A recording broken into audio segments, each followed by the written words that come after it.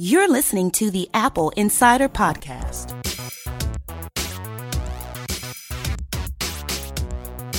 Welcome to episode 93 of the Apple Insider Podcast, where we talk about all things Mac, Apple, iPhone, iPod, iPad, and more. Joining me is Mike Worthley.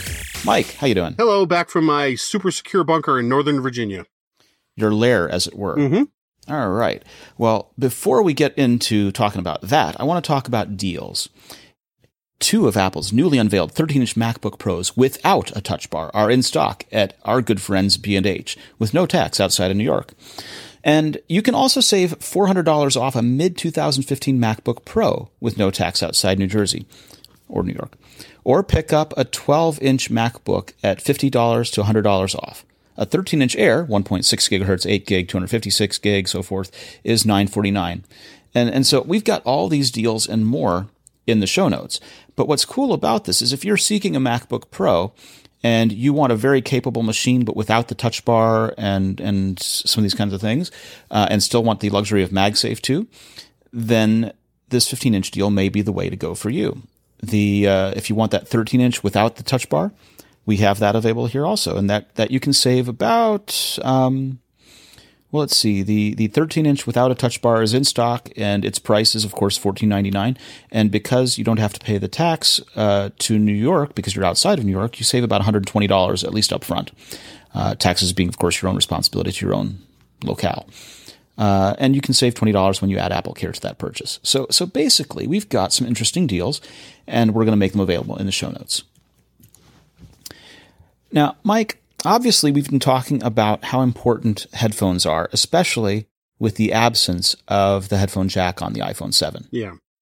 So what are people doing to solve this problem? Well, this critical lack? There is the Apple W1 chip, which they use across two Beats products and the AirPods. The only problem with that is only two of those products are shipping. Only the Beats products are actually shipping right now. The AirPods, been a little dramatic on the AirPods. The Chinese supply chain initially indicated that they would be pushed into January, which we got that news and it didn't make a lot of sense to us. So we decided to delve into it a little bit using the Apple Insider Resource Network, for lack of a better term. And we were told by sources inside Apple corporate, mind you, that there was no way that the AirPods are going to get pushed past Christmas. Right, because just in terms of projected sales, that would kind of stink for Apple, wouldn't it? I think from an adoption standpoint, I don't think that would be great. The Power Beats are just now hitting the stores, and if you order a pair from Apple online right now, you'll get them sometime next week. Those are a little bit later than they thought they were going to be. So there was some speculation that there might be an issue with the W1, but the fact that the Beats products are shipping and the AirPods are not, no one really knows what's going on with that. So I would suspect that we're going to see these, I'm guessing, the first week of December. But I'm fairly confident in the information that we are given by our sources that tell us that we'll see them well in time for the Christmas season. Right. And retail locations do have perhaps a couple of pairs for customer demonstration.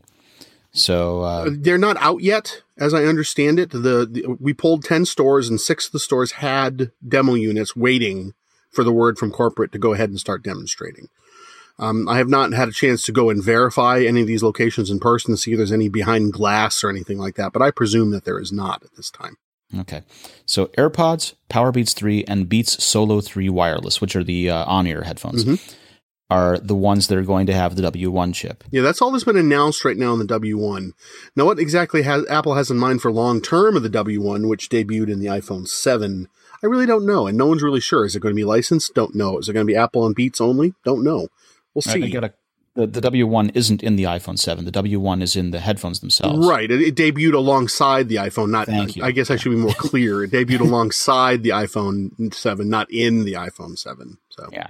And it's we've had completely uninformed speculation that the W1 could be licensed out under the same kind of process that the chips are licensed out for MFI program and HomeKit and so forth. Yeah, there's just no evidence of that right now. It does make sense that they would do that, but we haven't even heard anything in the rumor chain suggesting that that's going to happen anytime soon.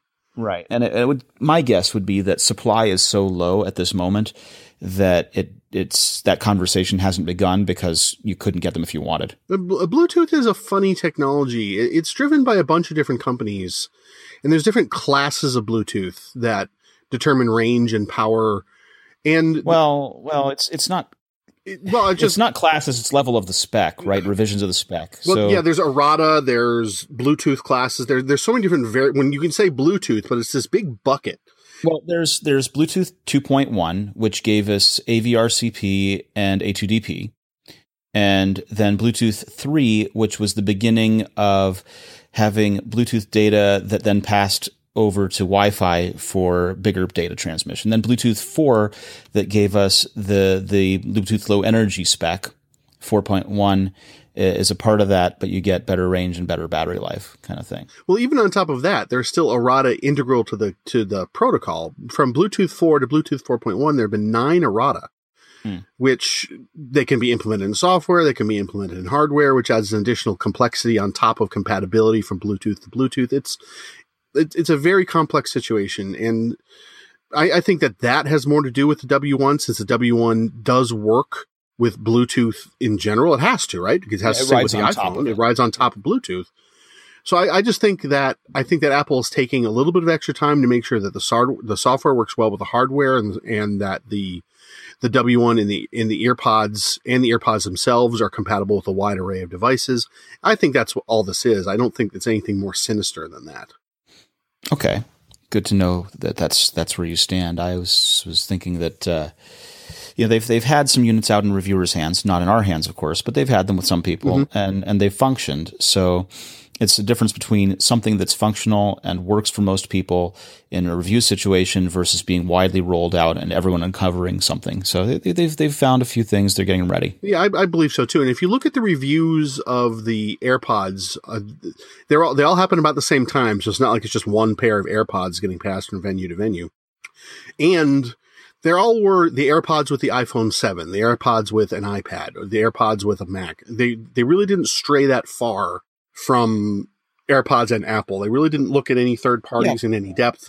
So I think that compatibility is what this is about. What this is sold for, right? Mm-hmm. If you're buying an iPhone and you're interested in the headphones, the AirPods that have the W1 chip, you're not buying those W1 AirPods to work with an Android device.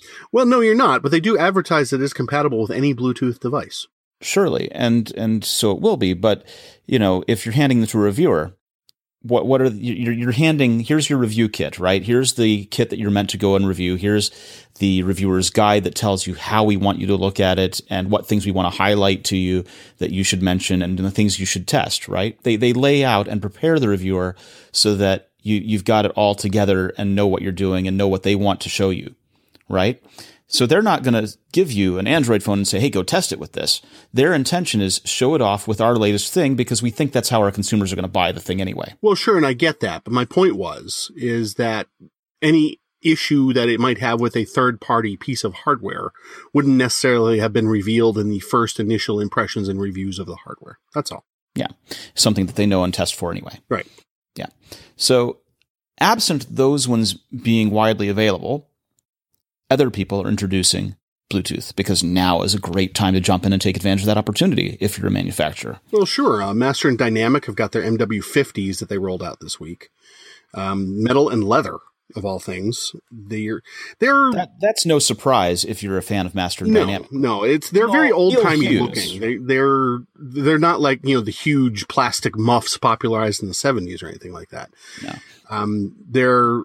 They're premium. They're primarily made of stainless steel, cowhide leather headband, lambskin leather wrapped around memory foam ear pads. And they say that they're lighter than their MW60s, which, those are pretty mammoth, but they're also a higher end product. There's 40 millimeter beryllium drivers with a range between 5 and 30,000 hertz, twin microphones for voice input. And they say that they'll go 16 hours on the battery, which I'm reasonably impressed with. And they have Bluetooth 4.1, which has the better power management, and aptX audio, which, you get for free anyway. And 33-foot range, which is fairly standard for Bluetooth audio. Especially for a 4.1 system. Yeah, they're $449, but that's competitive in the market segment that they're in. this you shouldn't look at this and go, oh my God, I'm never going to buy those because they're a boutique brand. They are a boutique brand, but that's the thing is there has to be a range of products, right? I mean, there's the $5 headphones you can get at the convenience store.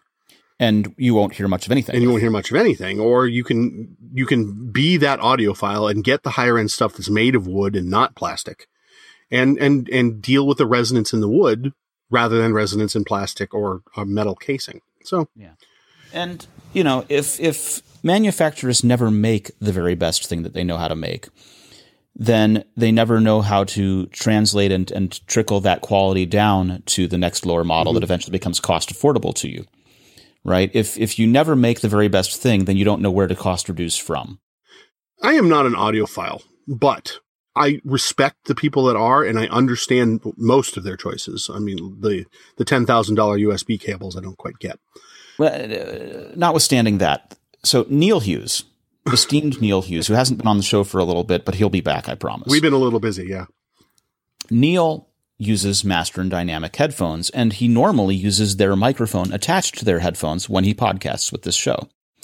And he is a fan of them. Why did he spend the money on Master and Dynamic headphones? Because they were not provided by Apple Insider Corporate. They were provided by Neil Hughes.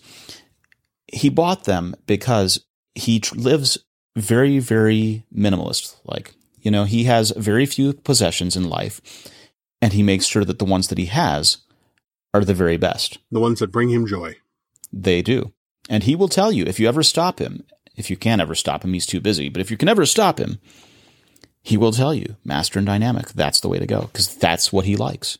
So very cool for Master and Dynamic that they've introduced this, and we'll see if Neil replaces his own set. Also, available in Apple stores now are headphones from the Black Eyed Peas frontman will.i.am, along with models from Kendall Jenner and Naomi Campbell. These are the IM Plus buttons, which are Bluetooth wireless earbuds that are available at Apple stores and Neiman Marcus and Bloomingdale's. This being an audio mostly medium, the best way you can imagine these is Apple's EarPods with a stack of 2 quarters on the outside of them. No. They're shiny brushed metal caps on the end. The size of 2 quarters. They're brushed in a circular sunray kind of effect that leads you to sort of take the cue as if they were a grooved vinyl record. They are attractive. They do strongly resemble some of the other products that will.i.am has produced. This is not his first audio device. I believe this is his 6th. He's also, coincidentally or not, he's working on Planet of the Apps. That curated apps development show that Apple is partnering with to get that done.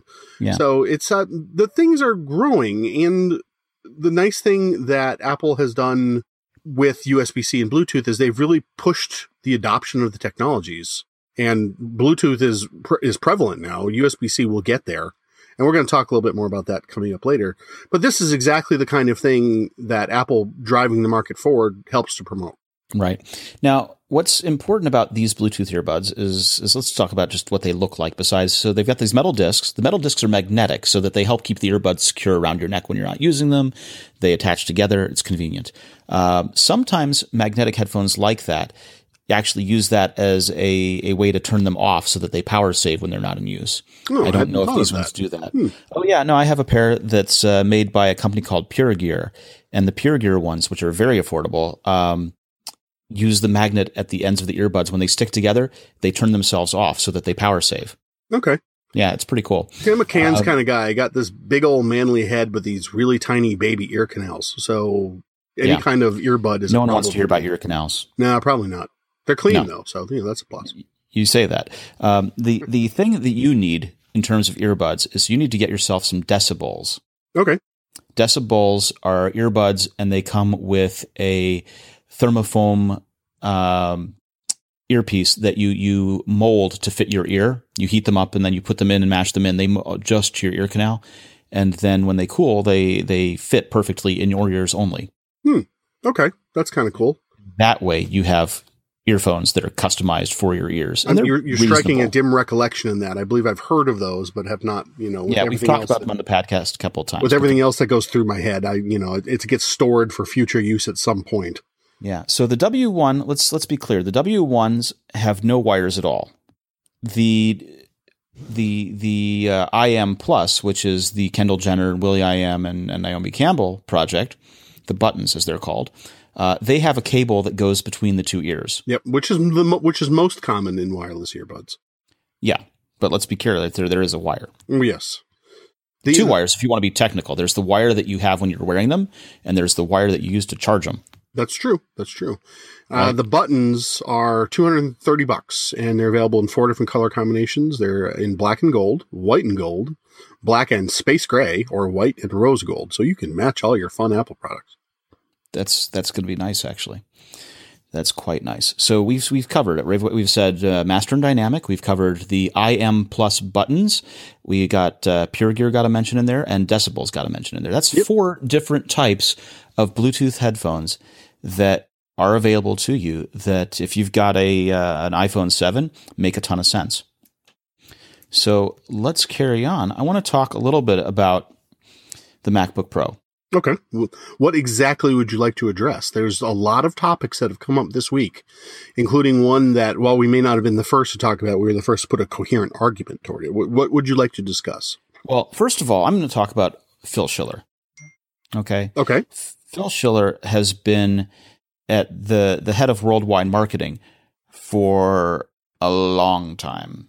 Phil's seen it all. He's seen everything from the 1998 iMac forward. He's seen maybe before that. He's been around. And if you had to encapsulate what the personality of Apple is, I would start by saying that it's Johnny Ive and Phil Schiller, just because they've been around to shape it the longest in recent history.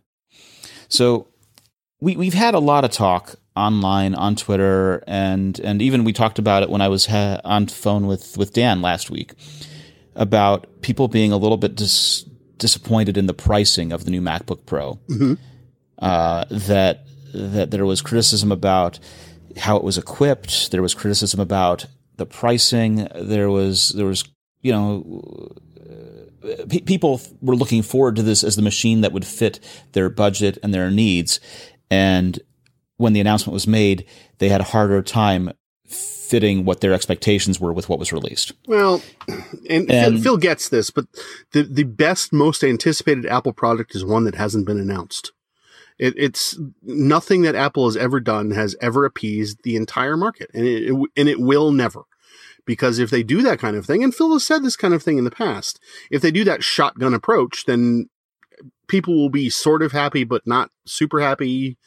The thing is that Schiller says is that they built the very best MacBook Pro they knew how to build. Right. And it may not be for everyone on day one, but a lot of people felt that way about the first iMac too. Because, hey, that had no serial ports, it had no SCSI, it had no monitor out, it had all kinds of things stripped out of it. And it turned out to be a very good machine for a ton of people. So it's important to remember that pretty much every product they've ever released has had some kind of criticism and some kind of debate.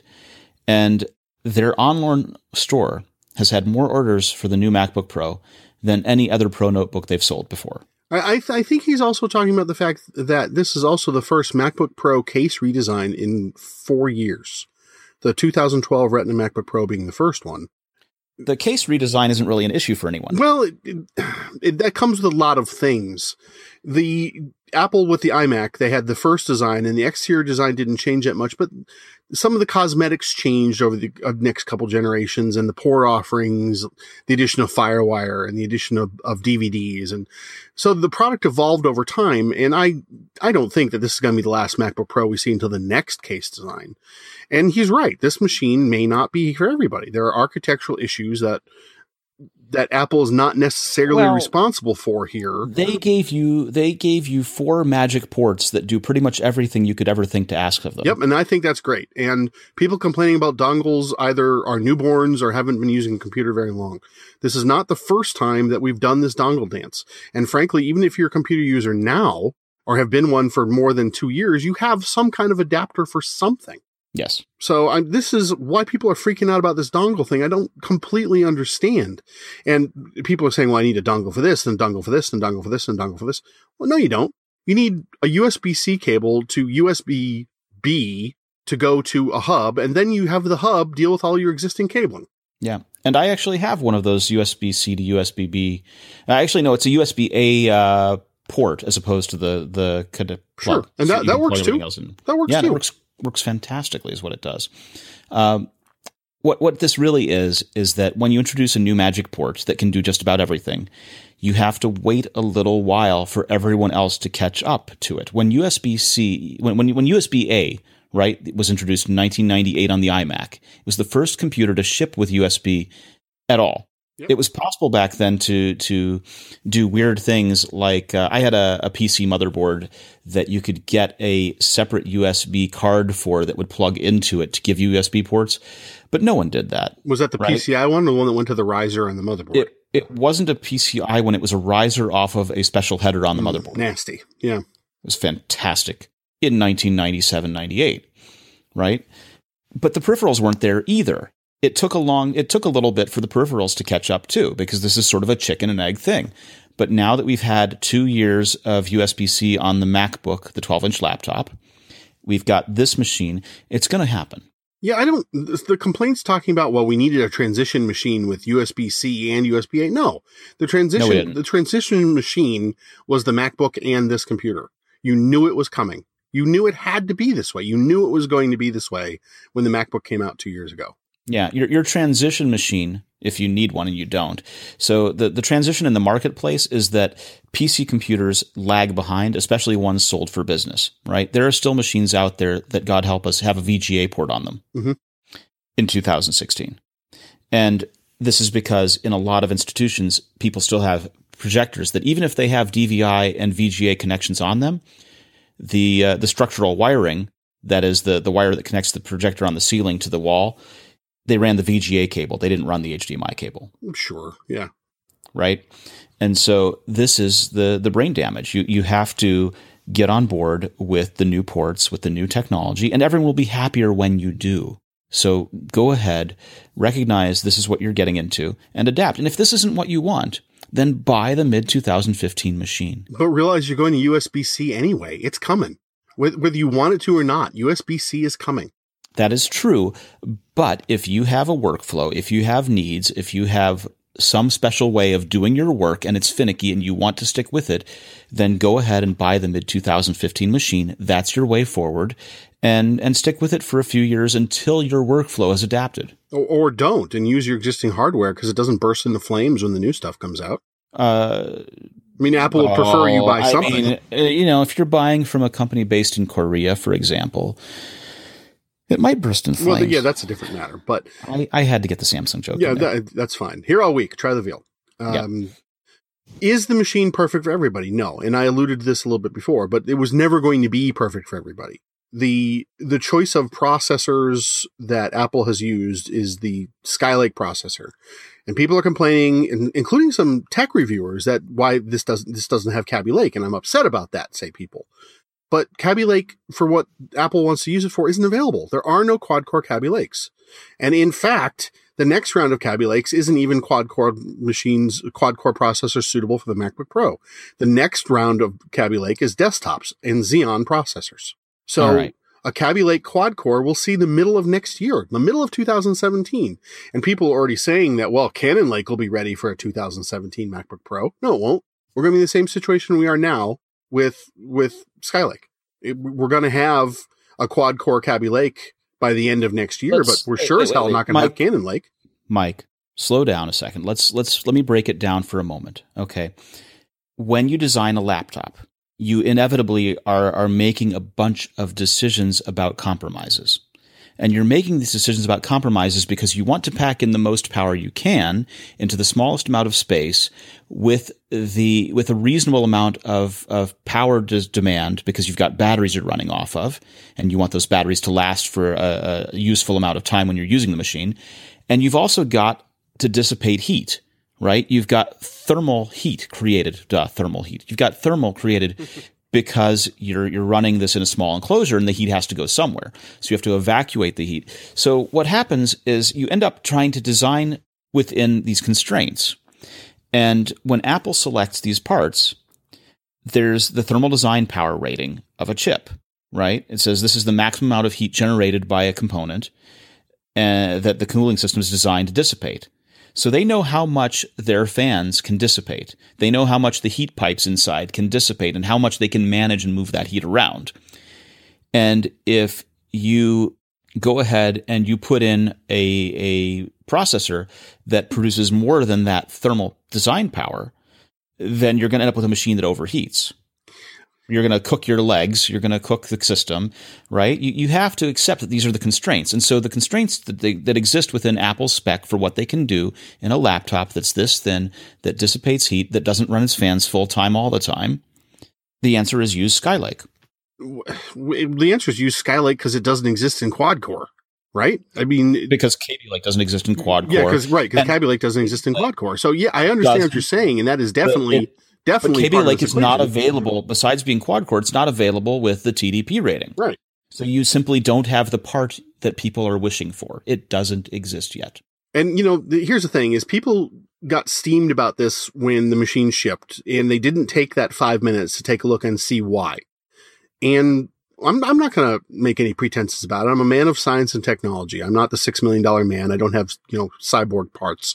Yes. But as part of who I am and not just what I do is when things like this happen from Google or anybody, I sit back and I say, okay, this does this, and this is why they made that choice.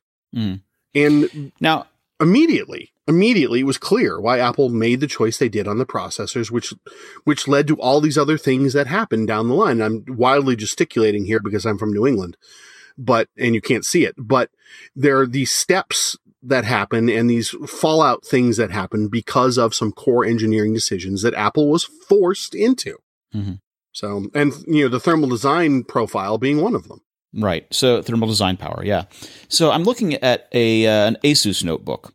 I'm looking at it's an MSI notebook rather. It's an MSI CX72-7QL, which is a very marketing friendly name. It's a 17-inch laptop. It's quite large. It's quite thick. It does have a Core i7 Kaby Lake processor. Okay. It can be done, but the thing to note is that when you do that, right, you've got the Core M3 chips, right? They have these models that are 15 watts in the U series. There are Y series that are 4.5 watts.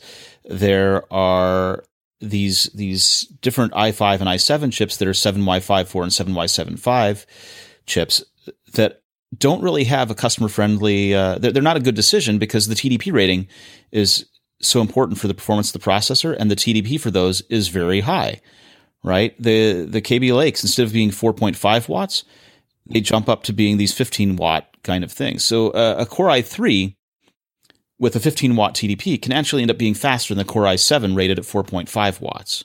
But you're using more power. It doesn't fit within the design constraints that we're talking about for a MacBook Pro, where you can shoehorn it into this gigantic 17-inch, very thick laptop.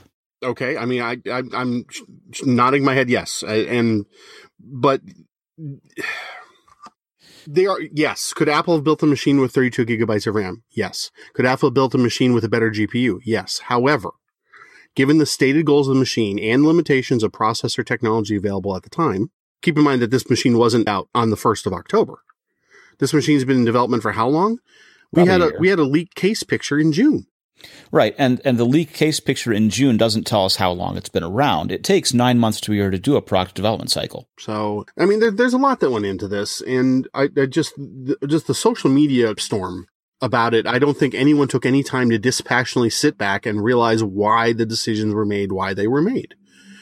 The 32 gigabytes, if they went to 32 gigabytes of RAM, then they'd be using higher powered RAM, because the LPDDR3 RAM, you physically cannot get to 32 gigabytes of it. You can't do it. You can do 16, you can't do 32. Look at the Surface. The Surface has the same limitation with the same processor. And it's just, it frustrates me. You're frustrated. Yeah, you're disappointed, and you're frustrated in your fellow humans, Mike. What I like to do is I like to say, look, people, please take a second, examine the facts behind the situation. And if you still have an issue after you know the facts, then we can talk about it. But if you're making an emotional decision based on engineering and electrical design principles, it's incompatible. No one requires anyone to buy this machine. No, and that's a true statement. If you don't like the machine, then buy the MSI machine. Please do.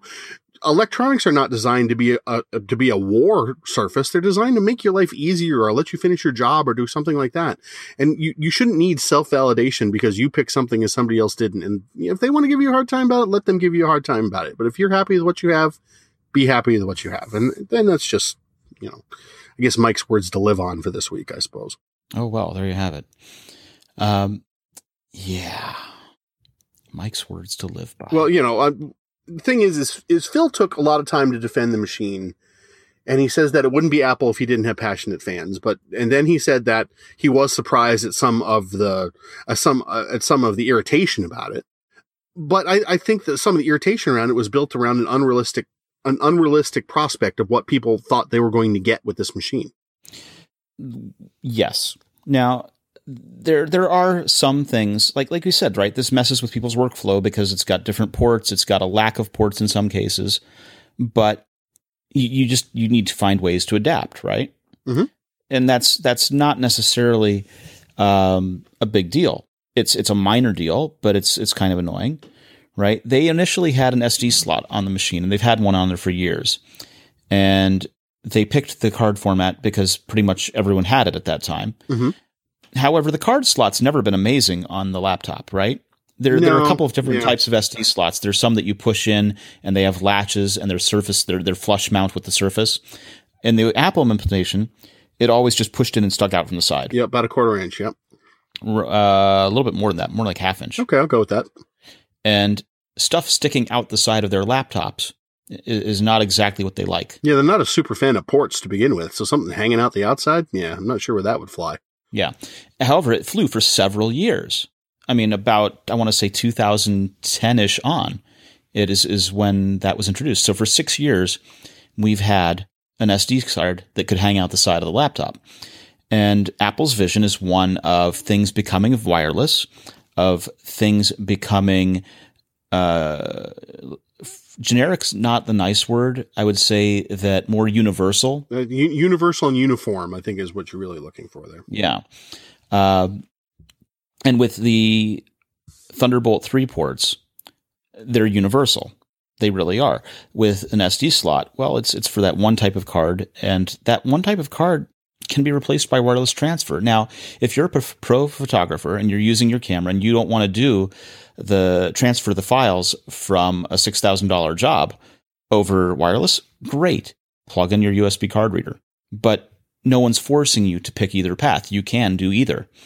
Now, one of the things that happened is that in many Apple machines for years, the headphone port also doubled as an optical port. Mm-hmm. What would happen is there's Toastlink, which is the Toshiba optical standard that is used for pretty much all optical cable for home AV gear.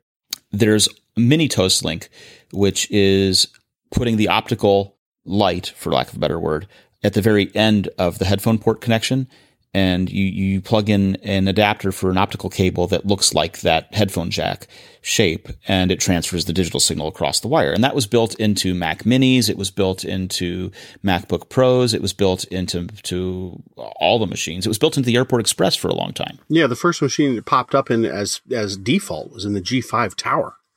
Yeah. So we've had this port for an awful long time. The 3.5mm headphone jack was retained for professionals with audio gears that don't have wireless solutions and still need the jack for Mac OS. But how many people are running digital audio out of their Macs? I have. I'm not currently. I've used it. What did you do that for? What were you doing? Believe it or not, the only reason why I did it was before when the Mac Mini first came out, it had a DVI port and it didn't have HDMI, and there was no good way to get audio from the Mac Mini to my television without it. And so you did optical to your television? It was what I had available. It was what I had left for inputs on my TV. And that's the only reason I've ever used it. And that was in 2007. Yeah. So it's been a solid 8 years since that was on your Core Solo Mac Mini. No, to be fair, I had the Core Duo. I wasn't stupid. But yes, it was that same generation. It was the same generation. Yeah. So the reason why people would do something like that back then is that back then the Macs shipped with a home audio video front end that you could enable using the Apple remote that worked with the Mac Mini at that time. Yep. And it was called Front Row. Yep. Pre-Apple TV, just a year pre-Apple TV. Incorrect. The Apple TV was introduced in 2007 at the same time as Front Row. Then what am I thinking of? I don't know. Because I had the Mac. Anyway, it doesn't really matter. It's the fact is I used the Mini with the television, with the optical cable before I got the Apple TV. Yeah. So there you go. Yeah. No, the big Apple TV that had an actual physical hard disk inside was 40 or 160 gig and was actually an Intel-based Apple TV. Love that thing. I think it was fantastic. That was 2007. That debuted January 2007. And the first known indication of the term hobby for it. But yes. Absolutely fantastic product. Anyway, moving on. So that's what that optical cable was for at the time. And now it's no longer around because for years, Front Row hasn't been on the Mac and no one's really needed it. If you were doing pro audio things, you used a different type of digital connection to get the audio out, probably over USB or something else. There are no DJs that were using that optical out. Yeah, Apple, that we know of. Yeah, Apple told us that they removed it because customers weren't using it. Exactly. And I completely buy that. I thought back to my own recollections the last time I used it. And so I'll use ports on these computers sometimes just so I can say I did. So, and that's really not much more than what I did with it in 2007. So, and I agree. I don't think with anyone that I've done any support work for recently that I've even seen anybody using it that way. Everything I've seen has either been using HDMI audio or just a regular headphone jack breakout with the red and the white plugs after the headphone jack. So, yeah. I agree with you. I don't think this is a major omission. I think that this is just an evolution of the headphone jack. I don't think it belies what Phil said about keeping the port because it is still a pro machine. People leapt up immediately and said, "Aha, you're lying because we need Toslink as a pro machine." Well, no, I don't think that's actually the case. Yeah. And on the whole, let's think about it, right? You got something thin, you got something light, it has wide color gamut, it has touch bar, it has touch ID. There's a lot right about where this is going. Even if you don't like this particular model, you may like the next one. Yeah, this is the shift, right? This is the heading shift. You've got the Retina machine and it had all these ports and it had this processor and it had the larger bezel. And now this is where we're going now. And this is the next few years. This is the direction we're taking with this machine. And like I said, I think that you may not like this model, but you might like the next one or the one after that, much like the iMac, much like when the first iMac came out, it was a 233 megahertz G3 with 2 USB ports. And that's it. No ADB, no serial, no nothing. And wireless wasn't even a thing yet. The airport wasn't even a thing yet. It had an airport card slot. It did not, sir. No, you're right. It did not. Yep. The airport card slot came in with the DV series. With the DV series. That's correct. Yeah. Underneath that fancy little door with where the RAM was. Some needed the mezzanine slot and some did not. But that's not the mezzanine slot, the airport little carrier slot, and some did not. But that's a story for a different day. Yeah. And I think the same thing is going to happen with this machine. I think this is the first iteration and it will change over the next 4 years. Will it be another year till the next upgrade? Yeah. I mean, we're not going to look at another upgrade in this machine in February with anything. I would suspect the next upgrade for this machine is around this time next year. Okay, so you think it's 1 year out as opposed to 2 years out? I think it is no more than 18 months out. Ooh, that's not definite at all. And I think that's going to depend on Intel. I think it's going to depend on Intel if they keep up their production rates. I think it's going to depend on if they can actually stick with this tick-tock-tock thing and not make it a talk-talk-talk. So Apple is very much in the hands of another company for this. And there's speculation that Apple might use the A10 for the Mac, but the A10 processor architecture isn't exactly what you want in a machine like the Mac. It doesn't do symmetrical multiprocessing that well.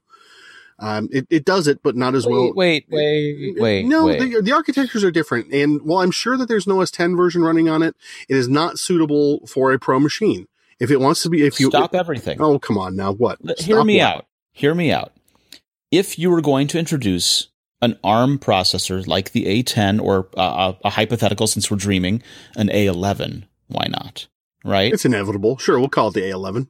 An A something, a future A series processor made by Apple into a laptop running Mac OS. If I were king of the world, I would do it first to something like a 12-inch MacBook. That was exactly what I was in the middle of saying before you interrupted me. I got to get a word in here edgewise. I know. I talk a lot. Again, New England, right? So you do it as a transition into the product that's going to need to take advantage of long battery life, like the MacBook, that people don't think of as being the pro machine that does everything and runs TV studios and all this stuff, like the MacBook. You do it in a way where it can do all of the things that it's competent at and beat the prior Intel version, but doesn't disappoint anyone along the way. And I'm in complete agreement with you. Right now, the A-series processor is not a good choice for the Mac Pro or the iMac. But it is a good choice. Future one could be, since we're talking about stuff that doesn't exist. It could be, but it won't be in the next 18 months. And so for now, Apple and Intel their fates are intertwined. There's no one like they're going back to the PowerPC chip, which still exists, by the way, is not an option. Not by Motorola, it doesn't. Not by Motorola, but it is. But the PowerPC chip still exists. Yes, IBM still makes power chips, and you know, we're not going back. No, we're not. And we're not going back because partially there aren't multiple suppliers. Apple needed to choose from both Motorola and IBM, especially after Motorola at the time crippled supply so badly that they couldn't actually make the product introductions that they wanted to make for Power Mac G3s. And we're not going back because IBM never could make the mobile G5 the way that we needed to have the PowerBook advance. Right. What were the jokes? Had to be a 3-inch thick laptop?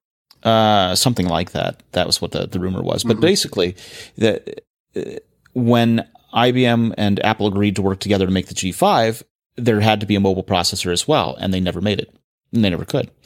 And that was when the switch over to Intel happened. Yeah, it had been prepared for long in advance.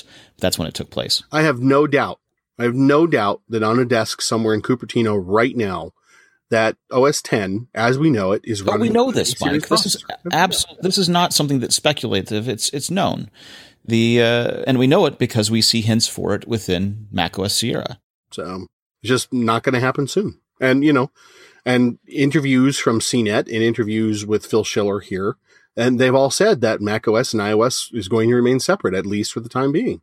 And because they think that there are discrete products deserving their own lifestyles, their own trees, their own development, their own everything. And because we don't need a touch screen on the laptop either. Yeah, you know what? I've used PC laptops, and again, as a reminder to the readers and listeners who may not be familiar with me, I do not bleed in 6 colors. Okay, I'm a fan of Apple products, but when they said that, you get the Popeye forearms using a vertical touchscreen, they're completely right. It's bad. It is bad ergonomics to be using a laptop touchscreen. It's terrible. Once upon a time in a previous venue, I reviewed the Dell XPS 1, which, if you don't know what that is, it was a 27-inch all-in-one around the time of the very first Retina iMacs. It was a solid PC, but man, using that touchscreen was insane. It's just not a good experience. Yeah. So we'll see with the Touch Bar. When I get my machine, and it will be here in December. The advantage of the Touch Bar is that your hands are already at the keyboard. They're already in the home row. If you're already at ASDF, JKL, and all you have to do is reach up and your Touch Bar is right there, you're not moving so far that it makes bad sense. Yeah. So I'm in complete agreement with that. And it's just the people that know me wonder why I'm so positive on the MacBook Pro. And I'm positive on the MacBook Pro because it is a solid machine with solid design principles. And frankly, for lack of a better turn of phrase, they did the best they could with what they had available to them. Solid. Solid. We have an unboxing of this very MacBook Pro. We have the 13-inch, because that's the one that's available shipping right now. And we have that with the classic physical function row unboxing in the show notes. And I want to encourage everyone to go and take a look at it, because there's always something informative about how these things are packaged. Yes, okay, fine, it's a box wrapped in cellophane. But the way that Apple goes ahead and cradles the laptop in a black thermoform, the way that they put the literature on top that says welcome, the different types of things that Apple do to make your first introductory steps into opening the laptop slightly welcoming. And that's what's interesting to see here in our unboxing that we'll post in the show notes. Anyway, more importantly than any of that is that the MacBook Pros get loud. The speakers that were in the keynote, they had a video that highlighted how they'd managed to redo the speaker design in a laptop that's as thin as this. And interestingly, because they've done it with this redesign and made it more efficient, the speakers get 58% louder than that's the a good speakers in addition. the last model. Yeah, that's a really good addition. I'm very pleased with that. Was not of all the things of that Apple released, I think that was the most unexpected because they're dealing with a very small chamber there, and for good sound reproduction, I mean, obviously there's a limit to this, but the bigger, better oriented chambers you can gather, the better off you're going to be. Well, it's physics. You have to be able to push air.